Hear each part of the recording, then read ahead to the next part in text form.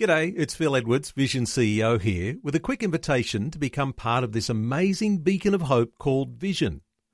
Together we can put our love into action to help people of all kinds build or rebuild their lives on the truth of God. Please consider the part you can play during our upcoming Visionathon appeal, remembering that it's your support that makes Vision possible, including this podcast.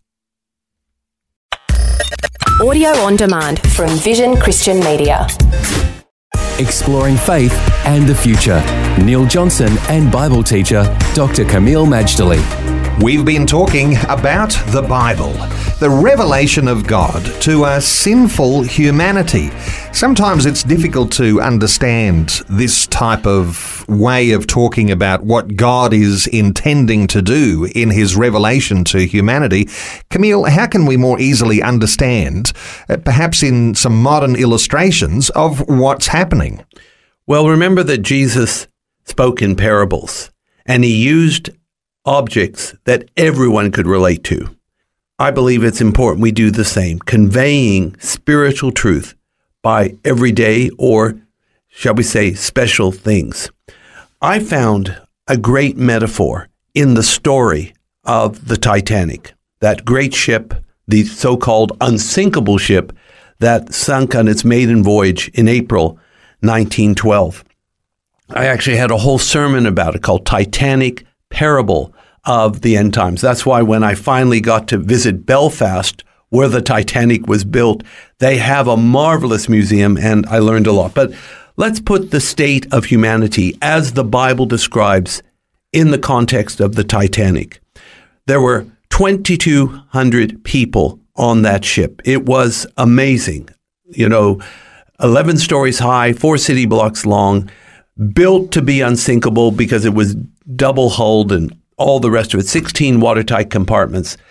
And in fact, they even boasted, some man said, God himself cannot sink this ship. It was a masterpiece. It was a work of art. It was an engineering wonder. And yet, of course, 4 days into its maiden voyage, it hit an iceberg. It shouldn't have done so. It was very careless, incautious.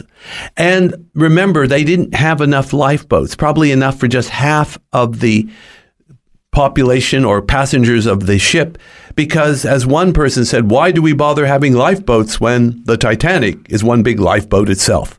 Well, as it turned out, it hit the iceberg, and in less than 3 hours, it was gone. Like 2 hours and 40 minutes. This massive ship disappeared under the icy waters of the North Atlantic. The point of all this is 2,200 people were now doomed. They were heading into the waters, and death was a certainty. The only way out was to get into one of those lifeboats. That is the state of humanity. We are like our world order, one big Titanic. It has hit the iceberg. Now you see it, but soon, now you won't. One world order will give way to God's world order.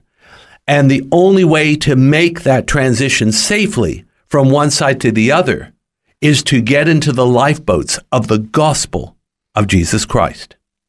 Is there a sense, Kameel, if that metaphor holds true, that there will be perhaps even some listening today who might be saying, I'm fine. It's like I'm on the Titanic, but I don't believe my ship will ever be holed. Well, apparently, in the early part of the saga, after it hit the iceberg, remember the band kept playing. There were people, a few people offered a place on the lifeboat, and they refused it for various reasons. Well, that happens in life too. People think it's going to be fine, or they can't be bothered, or one lady said, no, we've been married together for all these years and we're going down together. At the end of the day, it is our choice whether to accept the free gift of salvation in Christ or not.